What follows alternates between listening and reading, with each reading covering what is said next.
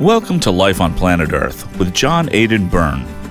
I do believe that the culture war is what has essentially divided the United States. And it has only gotten worse with the rise of the radical homosexual movement, the rise of the radical transgender movement, and the fact that they are now imposing this on school children. I mean, I think in some ways, therefore, Rod Dreher is right on the soft totalitarianism. And yes, so I think the fundamental divide in this country is not over economics. It's not over foreign policy. It's the moral issues which are essentially dividing the United States. You just listened to Austin Ruse from my interview coming up. Austin Ruse heads the New York-based Center for Family and Human Rights, CFAM, and it's active at the United Nations. Austin was a founder of the National Catholic Prayer Breakfast and founding columnist at thecatholicthing.org. And he has a new book out, Under Siege: No Finer Time to Be a Faithful Catholic. A voyage of discovery in an uncommon age of unparalleled scientific, economic, political, and social upheaval, Life on Planet Earth searches for the unvarnished truth, answers, solutions, and above all, hope for our existential crisis. The bishops have never gone squarely on the life issues. Think about that. The bishops have never gone squarely on the great third rail, contraception. The bishops have never gone squarely on marriage. So on the one hand, they have not done enough. On the other hand, they have held firm to the teachings of the church on these most important issues. And even if the bishops aren't as involved as we wish them to be, does not let us off the hook for the work that we are supposed to be doing. And that's what I tell everybody. It doesn't matter if your bishop is not involved. You know, get your sign and go to a demonstration. Stand outside an abortion clinic and say the rosary. Now, you may be tempted to think Austin Ruse is feeling down and dejected about his beloved Catholic Church, but he is exactly the opposite, upbeat and full of hope. It's a great time to be a Catholic. That's the message of the book, and I think I make a very strong case. Sure, look, it's grand to have you back. Welcome to my latest episode. So glad our audience keeps growing, and thank you for all your positive feedback and support. In a wee moment, we'll get to our interview with Austin Ruse, author of a new book, Under Siege: No Finer Time to Be a Faithful Catholic. Austin takes us back in time and then to the present, and lays out how America has arrived at this moment in time, well, some would say this dark moment in history.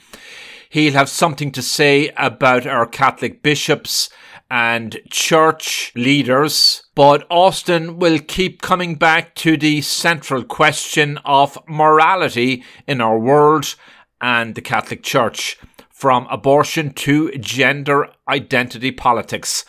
Whether you agree with Austin Ruse or not, he truly lays out a fascinating case. The law of the land in the United States also figures prominently in my interview with Austin Ruse.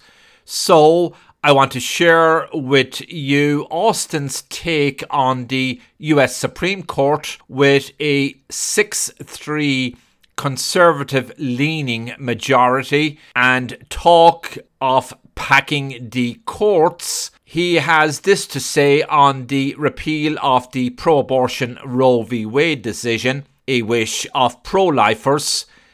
Everyone, Austin Ruse says, always has known it would take at least 6 justices to overturn Roe, though 7 would be better. No one wants to be the 5th vote in a 5-4 decision to overturn something so volatile.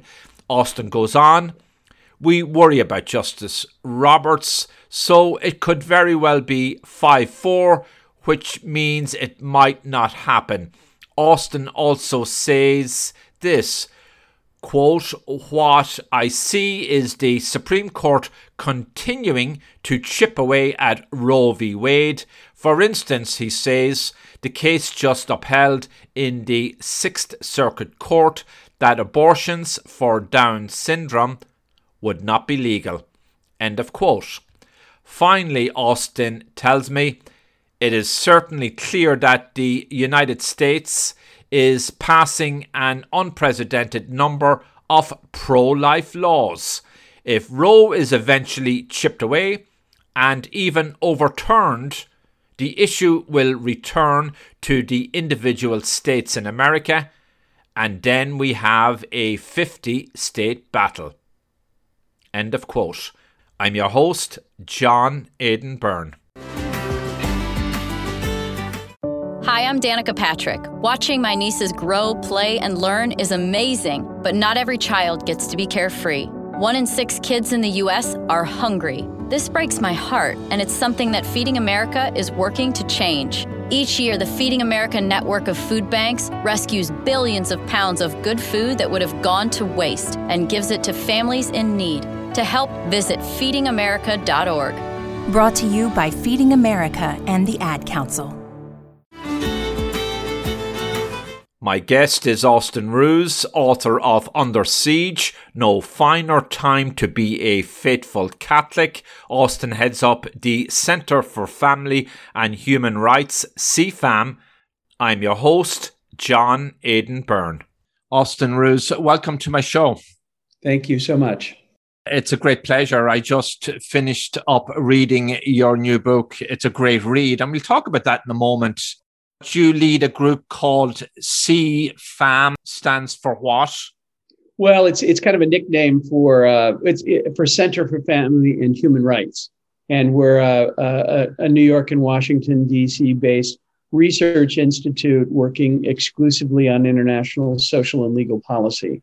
Most of our work is at the United Nations, assisting UN delegates in negotiating documents. We just finished a document a couple of weeks ago. We're in the midst of another document right now. And our mission essentially is to ensure that abortion does not become an internationally recognized human right. We've been successful at that. To ensure that the family is not redefined. We've been successful at that. But yeah, basically we fight the culture war at the UN, also in Washington, D.C., where D.C. is involved in international legal and social policy. It's important to note that you are a convert to Catholicism. You are raised Methodist. That's correct. I was raised a Methodist and kind of got the call to join the church while I was in college, although it took me a good long time to do it.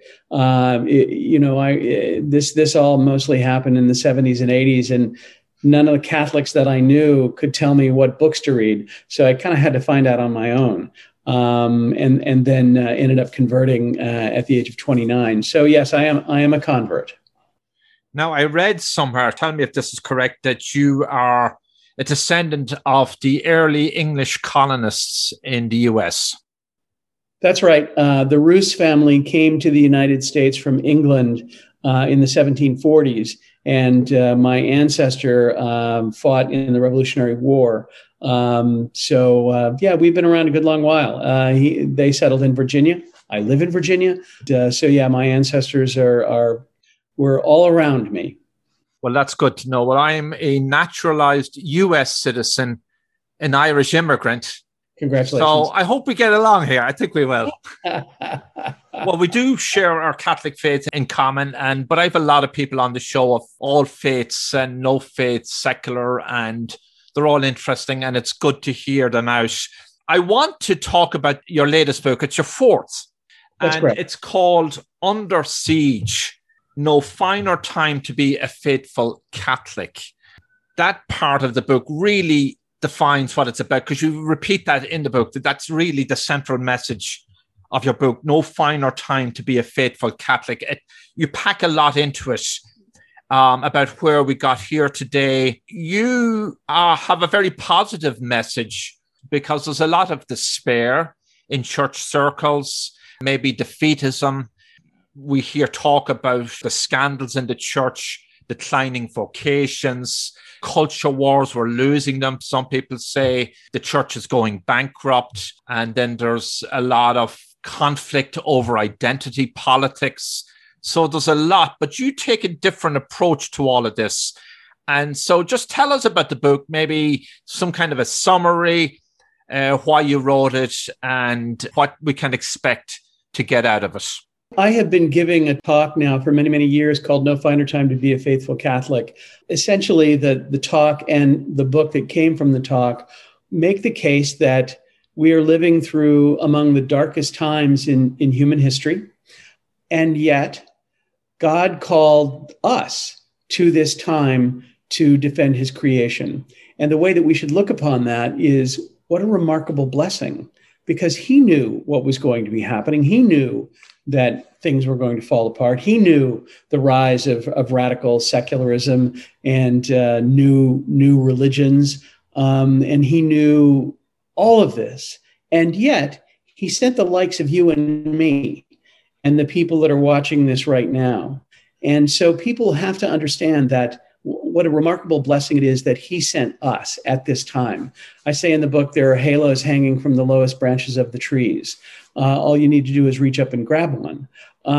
So that is essentially the book. I mean, there's much more to it. I go into great detail in the book about how dark things are. I do this professionally. There's a line from T.S. Eliot: "I am Lazarus, come from the dead, come back to tell you all, I shall tell you all." And that's how I view myself. I am Lazarus. Okay. And I look at things that other people avert their eyes from. So I tell a story in the book about how dark things truly are. I talk about a company called MindGeek that nobody's really heard of. But they're the ones that invented online pornography. And they now have more traffic than Facebook, and they have more traffic than Twitter. But most people have not heard of them. And then I make the case that we're living through one of the most remarkable epochs that the church has ever known. I go into great detail about certain things that have happened, starting in 2002 and down to the present day, that show that the world is obsessed with the Catholic Church. The world cannot get enough of the Catholic Church. And that's further evidence that we're living through this remarkable time. Look at the great debate that we're having. I mean, the sort of the mega debate that we're having in the world today, and that is, what is the human person? That is on par with the kind of debates that they had in the early church about, well, who is Christ? What is Christ? It is on par with debates that were had in the world in the Middle Ages about what is the church. We are now participants in one of the great debates in human history, and we should stand in awe of the fact that we are present here and that we can have a piece of this debate if we so choose. And I urge people in the book not to miss this time. You know, there are many ways to miss this time, and one of them is what I call Rod Dreherism, and that is to live in fear. And if you live in too much fear, then you might just shut down and miss this remarkable time. There are people who live in nostalgia, who long for previous times and therefore miss it. There are many people who live through distraction, video games and sports and all the things that ultimately don't really count, and will lead people to miss the time that we are living right now and the time that he has called us into to defend his creation. So that's what the book is about. And, you know, when I have given this talk now for many, many years, at the end, people stand up and cheer because they need to know something good about these times. And the good thing about these times is that he called us and we are here, and don't miss it. You mentioned Rod Dreher. I had him as a guest some time ago. We talked about his new book, Live Not by Lies. Live Not by Lies. And so in your view, Rod is sort of in retreat, whereas you're sort of doing cartwheels and you're very optimistic. Well, you know, I don't know that I would describe Rod as in retreat, although in the years that he wrote about the Benedict option in the very beginning, it was literally about retreat. He has changed it over time. I mean, he literally called for people to set up Catholic communities around the walls of Clear Creek Abbey in Oklahoma. similar to what happened with Benedictine monasteries in the Middle Ages. So he literally called for that. It's subtly changed over time. But I read Rod very deeply for this chapter, and there was actually much more in the book about Rod and Dreyerism in the book that we agreed to take out. But I mean, to Rod, every minute is almost the end of civilization. I mean, he was very rattled and fearful about peak oil. He thought that our civilization was going to end over peak oil. He thought that the civilization was going to end over Y2K. He thinks that the civilization is going to end over what he calls soft totalitarianism. The COVID pandemic was almost a gift to Rod because he absolutely believed that everything was going to end. So he's like one of those guys, and I knew Rod well many, many years ago in New York City. He's like one of those guys walking around New York City with the sign, the end is near. I think that you can miss a tremendous amount by living in that kind of fear. Now, he'll deny, and he has denied, because I wrote a column about this, that he lives in fear, and that I don't really know about his personal life these days and things like that. But in his writing, he instills fear in people. And I think that is an encouragement to some people to miss this time. Your book takes us back to some very key turning points in American history, the landmark decision to remove school prayer, and that led on to other things. Can you take us from that period on? Well, one of the arguments that I make in the book is that we now have an established church in this country. Like they had an established church they have an established church in England. And the established church in this country is built around sexual immorality. And I go back to the school prayer decisions, not to make a case for school prayer, but to show that it was at that moment that in the ongoing debate in this country about what kind of country we are we a religious country? Are we a secular country?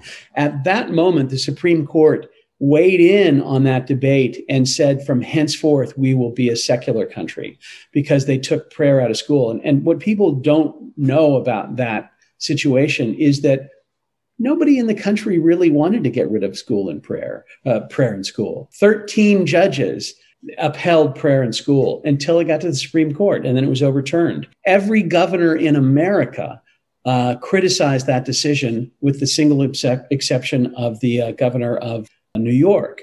Editorials coast to coast condemning the decision. But the key thing about that decision was that was when the federal government, in the guise of the Supreme Court, put its thumb on the scale in a long time debate about what kind of country we are, and determined that we will be a secular country with secular ends.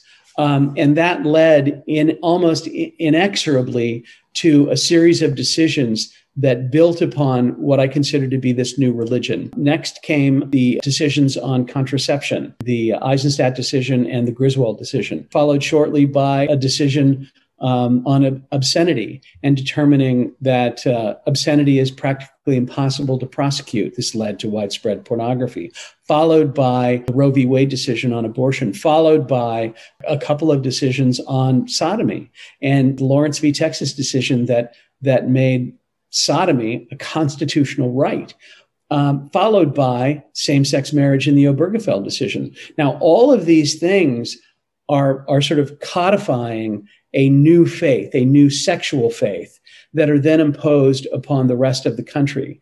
And you can go to the local school district here in Fairfax County, Virginia, and you can see how these ideas are now imposed on little children. The idea that sex is assigned at birth, for instance, is now taught as a matter of fact in the Fairfax County School District and in many others around the country. This is a religious belief that sex is assigned at birth. It is a religious belief that there's more than two sexes, that there are 58 genders, because none of this is based in science.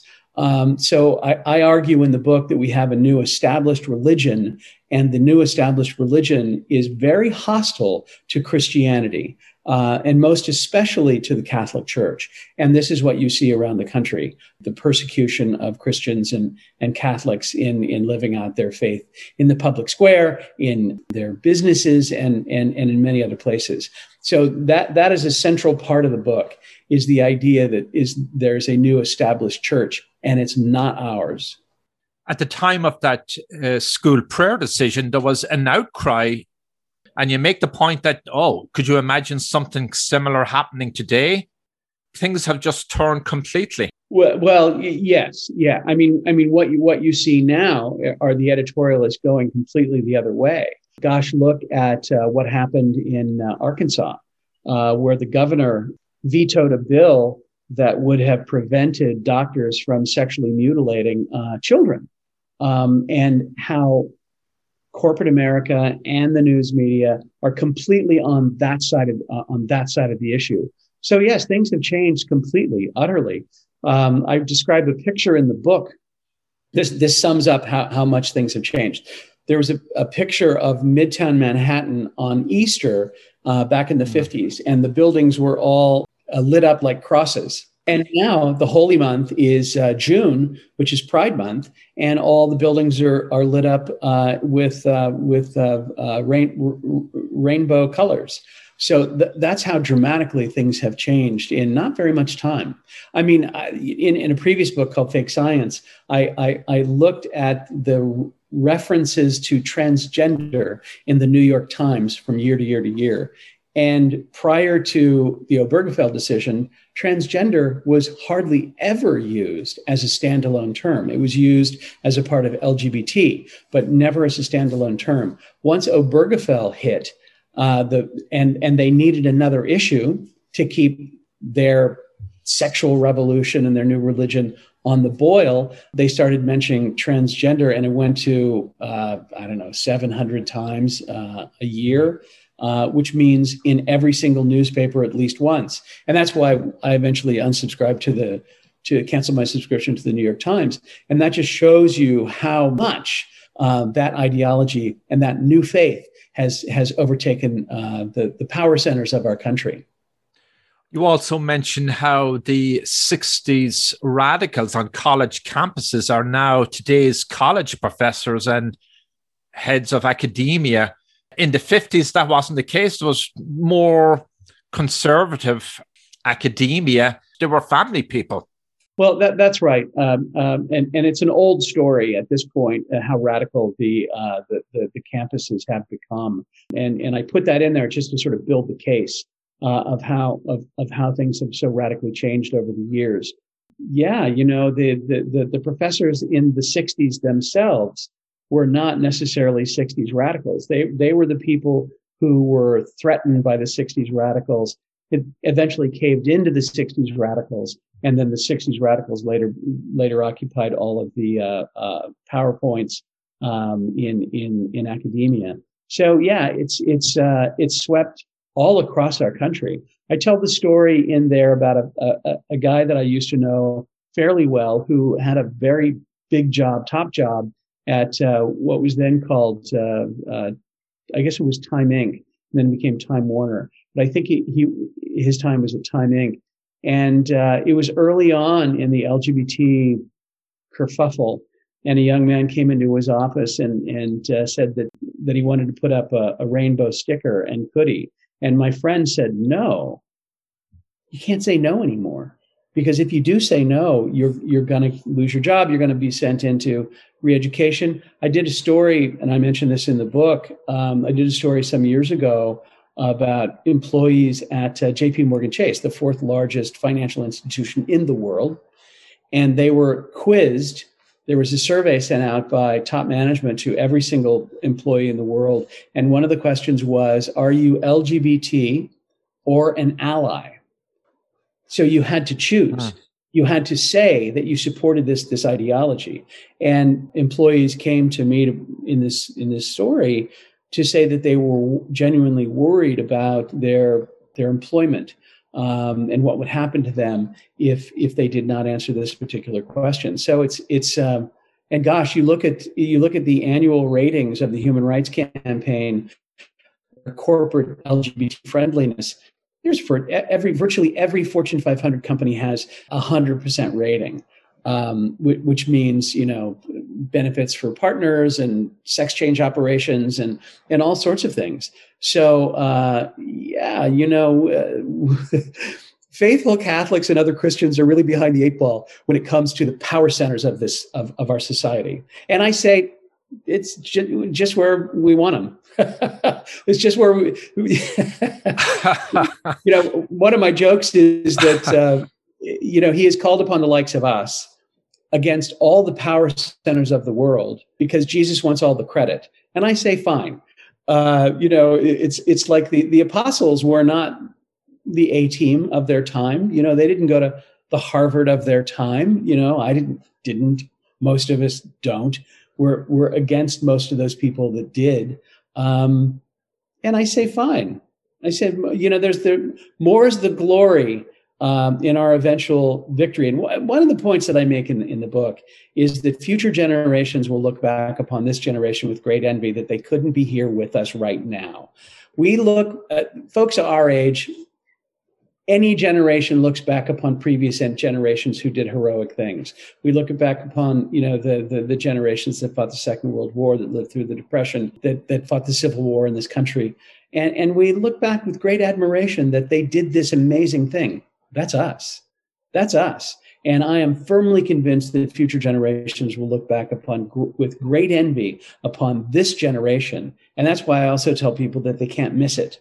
But given everything you say there and you lay out in your book, Austin, how corporate America is not on the side of the Catholic Church or Christian morality, isn't that a tough battle to take on? You're saying that faithful Catholics and Christians, this is the time to stand up for what you believe in and what the church teaches.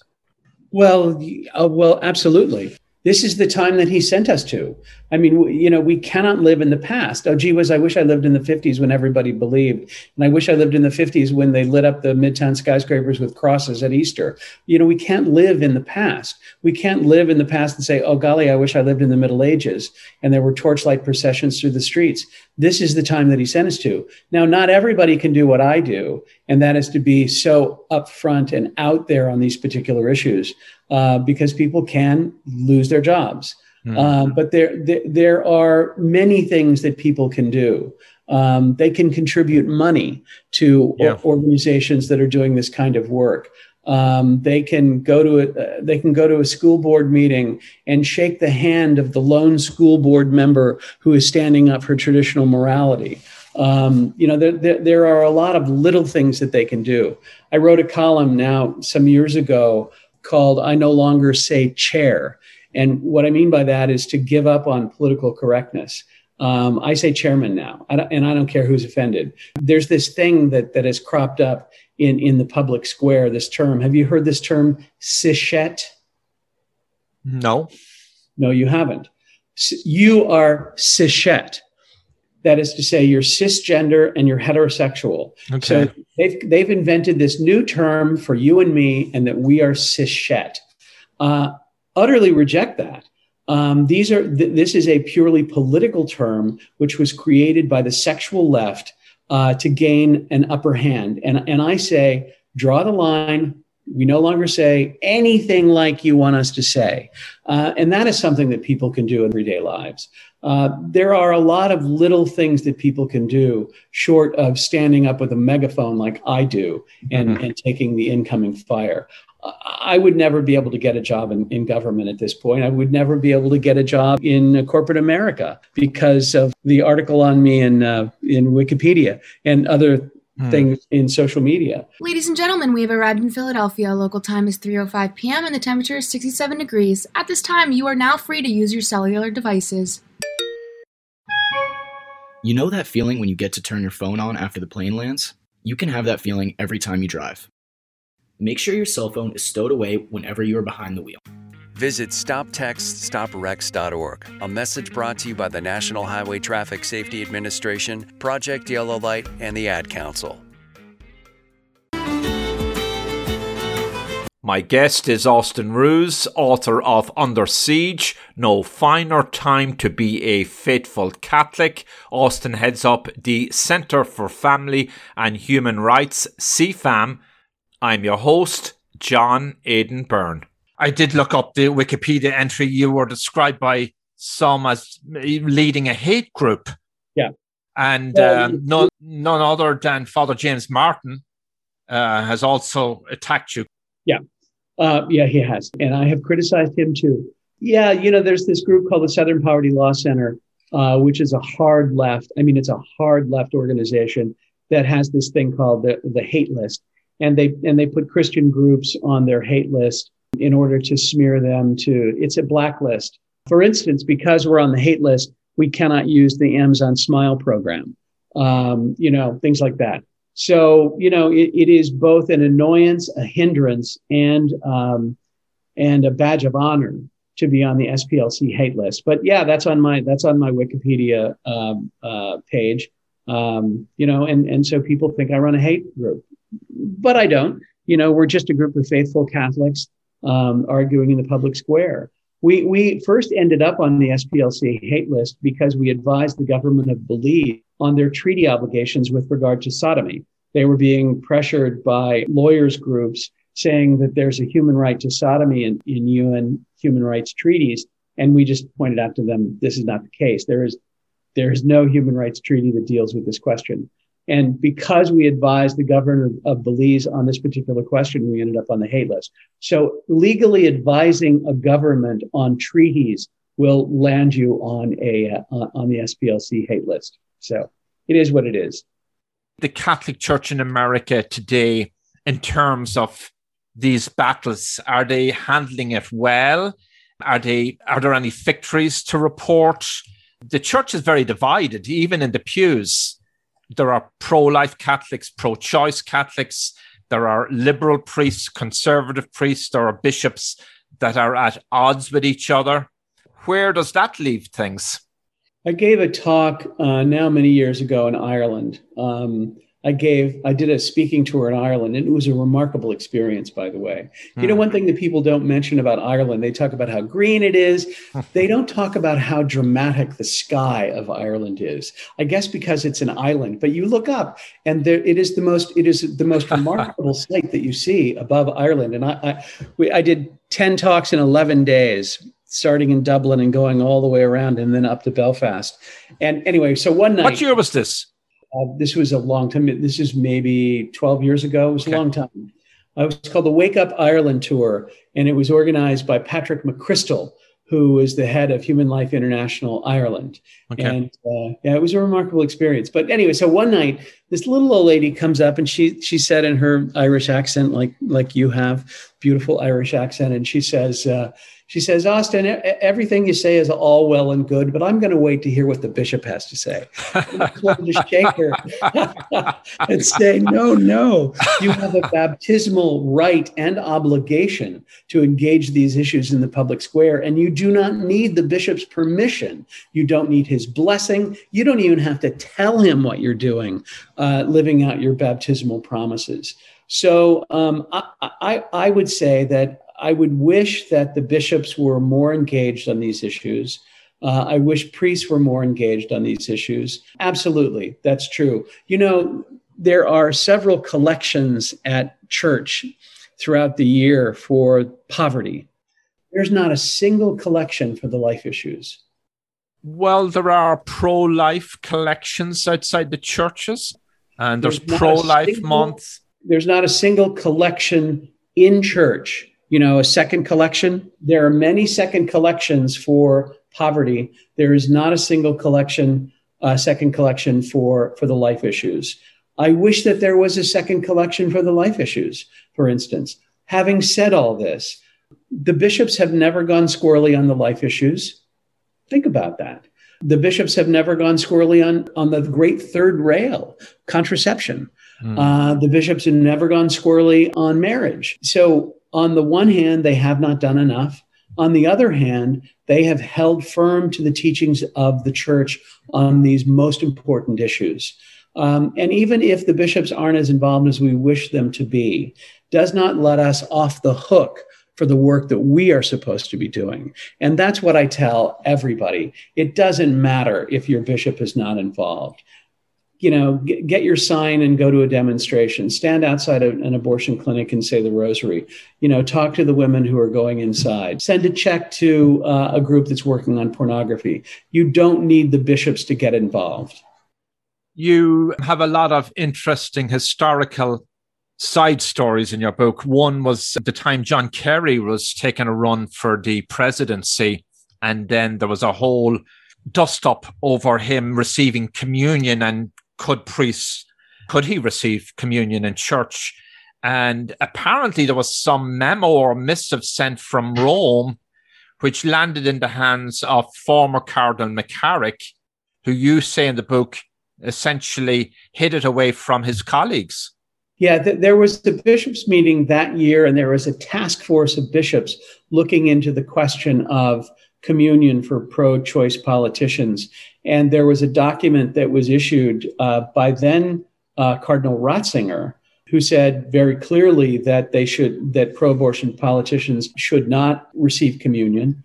Moreover, that pro-abortion politicians should not receive honors and platforms at Catholic institutions. And this was handed off to Cardinal McCarrick, who was then chairing the task force.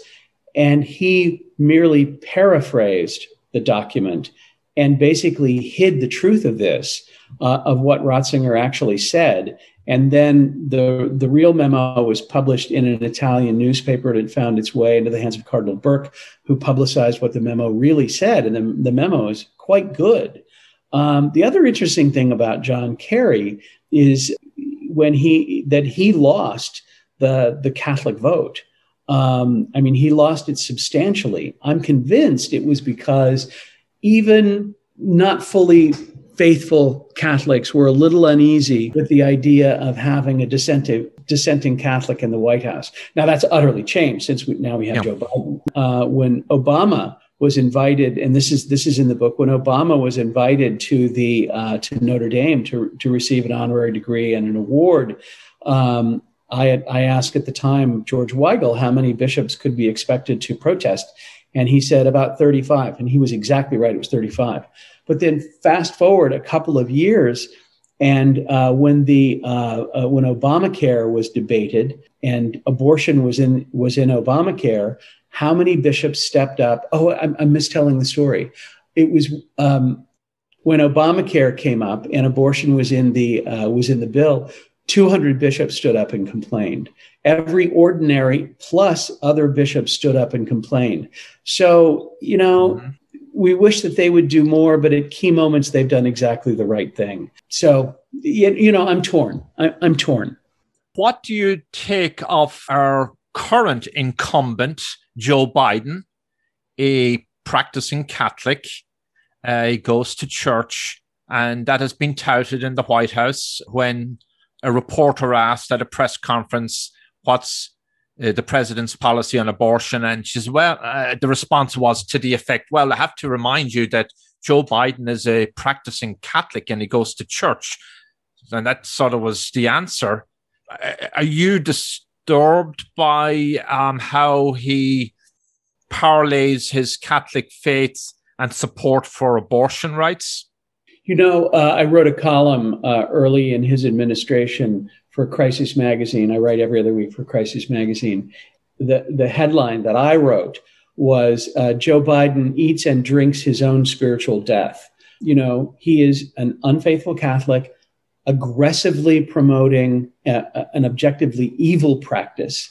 And yet he goes to communion and takes communion unworthily. So it is deeply disturbing. I really was convinced that just as what happened to John Kerry would happen to Joe Biden, and he did lose the Catholic vote.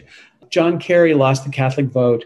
There are two votes among Catholics. So there's the generics, and then there's the faithful Catholic vote. The generics are anybody who says that they're Catholic, and also people who are Catholic who don't really practice the faith and object to the faith. And there's the faithful Catholic vote. So Kerry lost both. Biden lost both. So I think that Catholics are generally uneasy with Joe Biden as president. I mean, there's a whole coterie of sort of politically left-wing Catholics around certain websites and publications that cheer him on. But it is deeply disturbing how he uses his faith to advance objectively evil policies.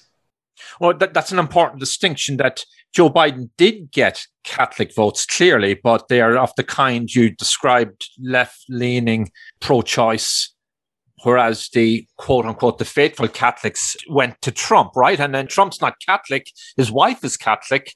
I mean, he's surrounded by a lot of Catholics.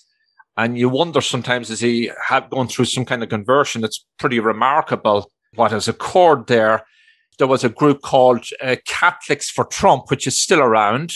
And Priests for Life under Father Frank Pavone is a big promoter of Donald Trump. This is not something we would have seen in America several generations ago. It would have been Kennedy and all of those lawmakers. I sometimes think about John Kennedy and his faith. You know, he was a sinner, but I'm not aware that he was a dissenter. And what we have today is, Joe Biden, who appears to be, faithful to his wife, but he's a dissenter. And that's what we see today. So there has been a fundamental change in how we view Catholic politicians.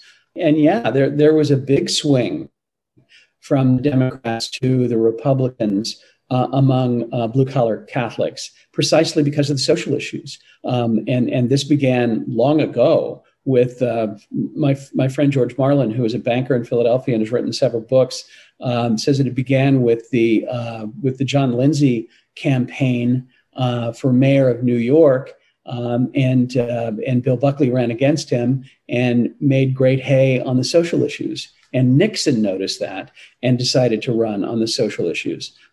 So it has brought a lot of blue-collar voters into the conservative and Republican ranks. Marlin points out that that demographic cohort is dying off, and we wonder what's going to happen next. And we shall have to see. Yeah, so I don't know. I wrote a book that I published before the last election called "The Catholic Case for Trump" that Regnery brought out, and I looked very deeply at the policies of Donald Trump, and they were really quite remarkable in terms of Catholics. He was the most pro-life president that we've ever had, and he was pro-life, I say, in a granular way. That is to say, in small ways that people would never know about. For instance, in the work that we do at the United Nations. Not a lot of people pay attention to what's going on at the United, but he did remarkable things at the UN on the life issues and other places too. So yeah, he was a very interesting guy in terms of our issues. And, we do wonder if he had a genuine conversion experience, particularly on the life issues. Why is America so divided politically? Is it related to this whole issue of morality, the culture wars, going back to school prayer and abortion? I think so. I think the fundamental divide in the United States is over culture war issues. And I would point out to your viewers and listeners that the culture war is a war of aggression from the left upon the right, because they're the ones that struck down prayer in school. They're the ones that fulminated for striking down laws against obscenity. They're the ones who pushed for contraception, gay marriage, sodomy, and all the rest. It's so funny that we get accused for prosecuting the culture war when we have only ever been on defense. I mean, just look at what happens with these few moments of offense that our side has taken with regard to transgenderism, for instance. We take it to the governor of South Dakota and she vetoes it. We take it to the governor of Arkansas and he vetoes it. So even our side is a little hinky on these particular issues. So yes, I would just underscore that I do believe that the culture war is what has essentially divided the United States. And it has only gotten worse with the rise of the radical homosexual movement, the rise of the radical transgender movement, and the fact that they are now imposing this on school children. I mean, I think in some ways, therefore, Rod Dreher is right on the soft totalitarianism. They are coming for us. There's no question about that. And yes, so I think the fundamental divide in this country is not over economics and it's not over foreign policy. I think it's the moral issues which are essentially dividing the United States. Well, others would pick you up on that, and they would look at income inequality, outsourcing of jobs, how communities have been completely gutted because a lot of these jobs have been shipped off to China. And that is a big issue with a lot of people. But I wouldn't say that those issues necessarily divide America, because the issue of outsourcing and taking jobs offshore used to be a Democrat issue. It's still an issue for Bernie Sanders. It's an issue for Donald Trump. There are points of agreement where left and right can absolutely agree. I mean, for instance, there is an evolving agreement among some on the left and some on the right with regard to American foreign policy and adventurism overseas. Donald Trump didn't start any wars, and a lot of people were happy about that. A lot of us who were cheerleaders for George Bush and defenders of the war in Iraq now look back with regret upon that. So I would say that those things don't truly divide. There may be disagreements, but I don't think there's true division on those kind of issues. I think there's true division on the moral issues. So if it came to labor rights and the rights to organize, would there not be clear distinctions between left and right, between the Republican and Democrats on that? I would urge you to consider, and I would urge your readers your listeners and viewers to read Tucker Carlson's book, Ship of Fools. Listen to Tucker Carlson. Listen to J.D. Vance.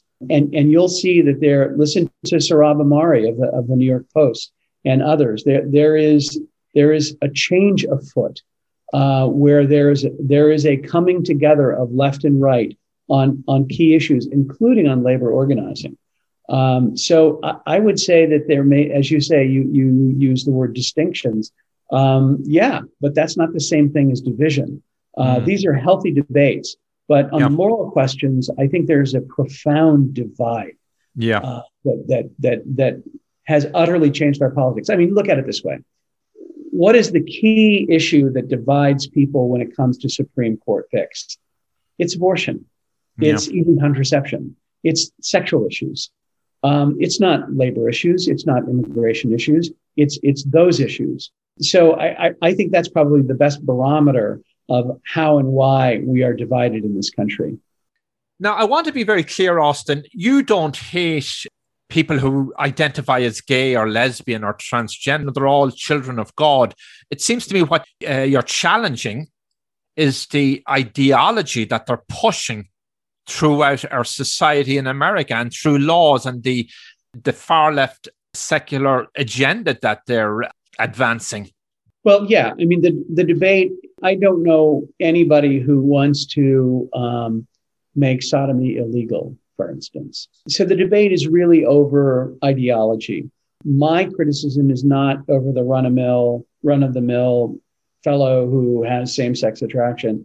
It's over the elites of that movement who are seeking to impose this on the rest of us. So my debate is with the Human Rights Campaign. My debate is with GLAAD and other radical homosexual institutions that present themselves as mainstream, but they're really not. So yeah, my debate is not with the average gay guy.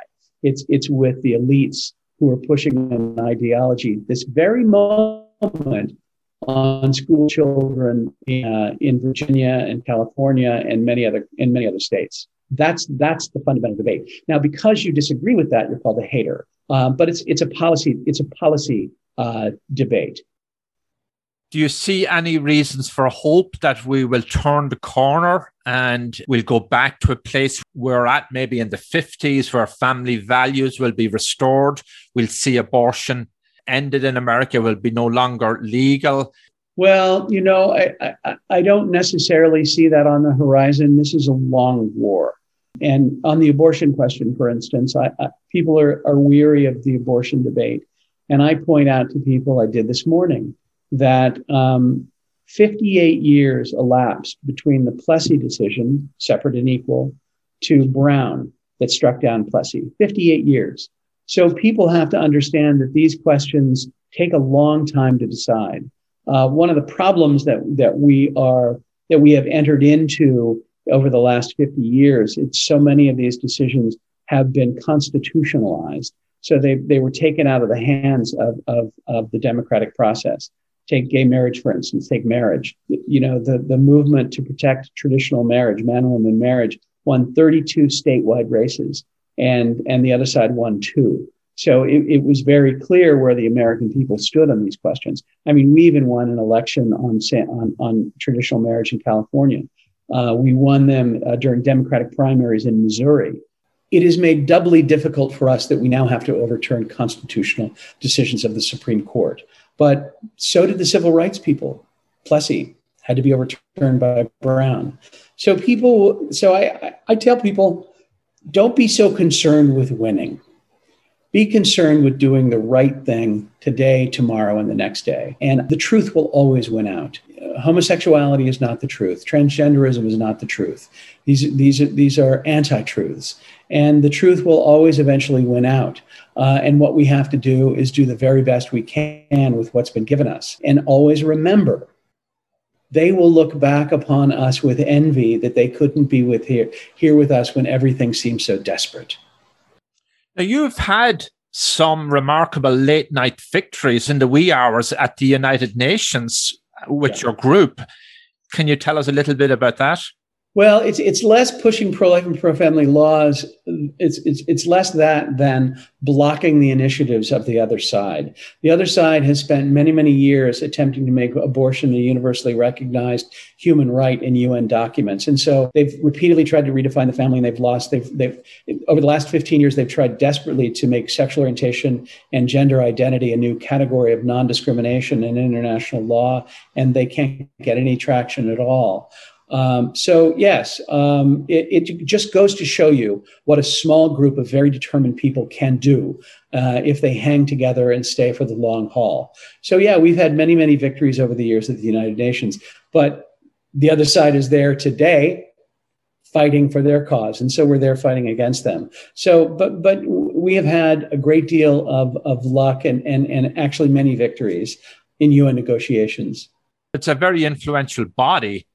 So whatever comes out of the UN has reverberations across the globe. I mean, it has an agenda. People have noted also that the Biden administration has an abortion agenda globally. And we've seen some rollbacks on initiatives taken by the Trump administration and funding of Planned Parenthood. So that's not a very encouraging sign for pro-lifers. Well, no, but, we're going to beat them too. Biden came in and we just heard the news that they're going to include abortion in the annual human rights report of every country in the world. And we'll fight that. He has given us this thing to do. And some days you win and some days you lose. And, you just hope that, at the end of your life, he says, well done, good and faithful servant. And that's truly what our work is really about, is defending the innocent and doing the right thing by God Almighty. So, sometimes you win, sometimes you lose, and you just live to fight another day. It doesn't bother me in the least that Joe Biden has done these things, because in a few years, we're going to beat them all back. T.S. Eliot also said there are no lost causes because there are no won causes. And you go back to the Garden of Eden, and it's the same fight as it was then, as it is now, yea, until the end of time. I enjoyed your book tremendously. And I don't want to give too much of it away, Austin. People have to go out and buy it. But near the end, you catalogue a lot of basically modern day saints and a lot of metrics about the Catholic Church, which I wasn't really aware of. You mentioned, for example, the case of a young person in Paris who had this illness. They lived this very holy life. And then there was numerous cases. Just tell us about some of that. Well, it's part of the case that I make that we're living through one of the most remarkable epochs the church has ever known. We have lived in the time of Mother Teresa. We have lived in the time of Saint Jose Maria Escriva. We have lived in the time, I even say this not in the book, but in speeches, Billy Graham, I think what was a great saint. We lived in the time of John Paul II. We have lived in the time of Gianna Molla. A lot of people don't know Gianna Molla, but she was a great saint. And then I tell the story of these children that I know. And I wrote a book about it called Littlest Suffering Souls, children whose short lives point us to Christ. And they were 3 children, 2 from right around here. I know all of their families, children who suffered greatly, died young, and brought many people to the faith.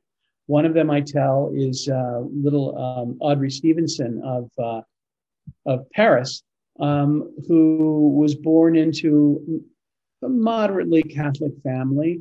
And she brought, as a 3 and 4-year-old, brought the faith into their family. Her mother, my friend Lillian, one day noticed that Audrey was limping when they were walking home from school and wanted to know why. And she discovered that Audrey had put pencils in her shoes. Lillian said to Audrey, "Why?" And she said, "Je résiste. I resist." She was teaching herself mortification, and nobody had taught her what mortification was. Somehow she knew, this child. She ended up dying a few years later of leukemia, but she inspired Catholics all over France and indeed all over the world. Prayer groups sprung up while she was suffering all over France. You know, dads saying the rosary with their children for the first time ever. So, and when I published these stories as a series of columns at a website called The Catholic Thing, I got emails from all over the world of other examples just like this, of young people suffering greatly, dying young, and bringing many people to the faith, because they are also demonstrating what is a human being, which is the great debate of our time, as I said before. What is the human person? And they are showing that even a Down syndrome boy here in Great Falls is a human being. Leonard Leo's daughter, Margaret, who was born with spina bifida and died young, is a human being, you know, with dignity and worth. And so these little children demonstrate to us one of the major points in the book, and that is that we have lived in a time of great saints and spiritual giants. You noted the increase in vocations in a lot of the religious orders, the more conservative ones. Well, sure. I mean, if you look at the Sisters of Life, if you look at the monks at Clarke Creek Abbey, if you look at Father Grochel's group, you'll see that, you know, fully habited Orthodox religious orders are bursting at the seams.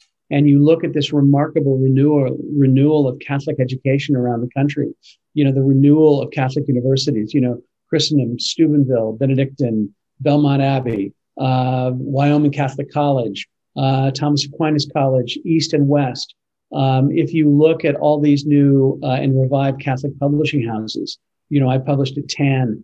I'm publishing at Sophia Institute Press. But there are others, Angelico Press, that many people haven't heard of. You know, it's like when I was converting, I couldn't figure out what to read, and nobody could tell me what to read until I discovered Ignatius Press. So look at Ignatius Press. There are remarkable signs of life all over this country. And indeed, you know, the Catholic Church is growing by leaps and bounds all over the world. So yeah, there are many, many great signs of life in the Catholic Church. And I make that case in the book.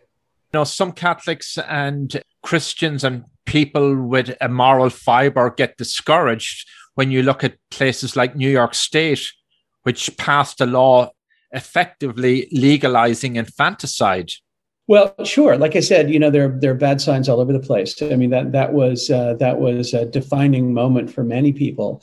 I mean, I honestly think that Joe Biden being elected and being so aggressively pro-abortion is going to be a defining moment for many people.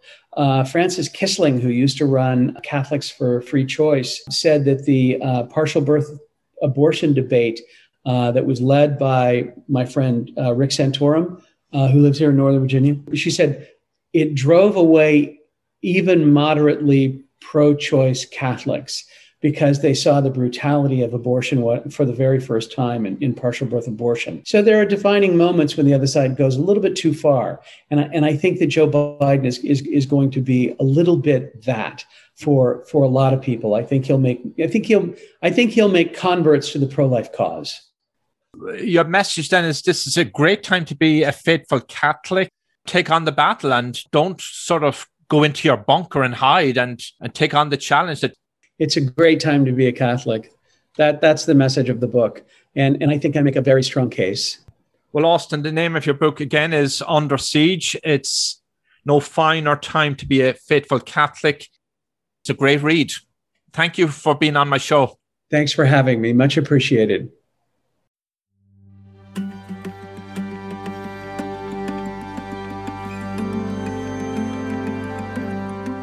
Welcome to Life on Planet Earth with John Aidan Byrne.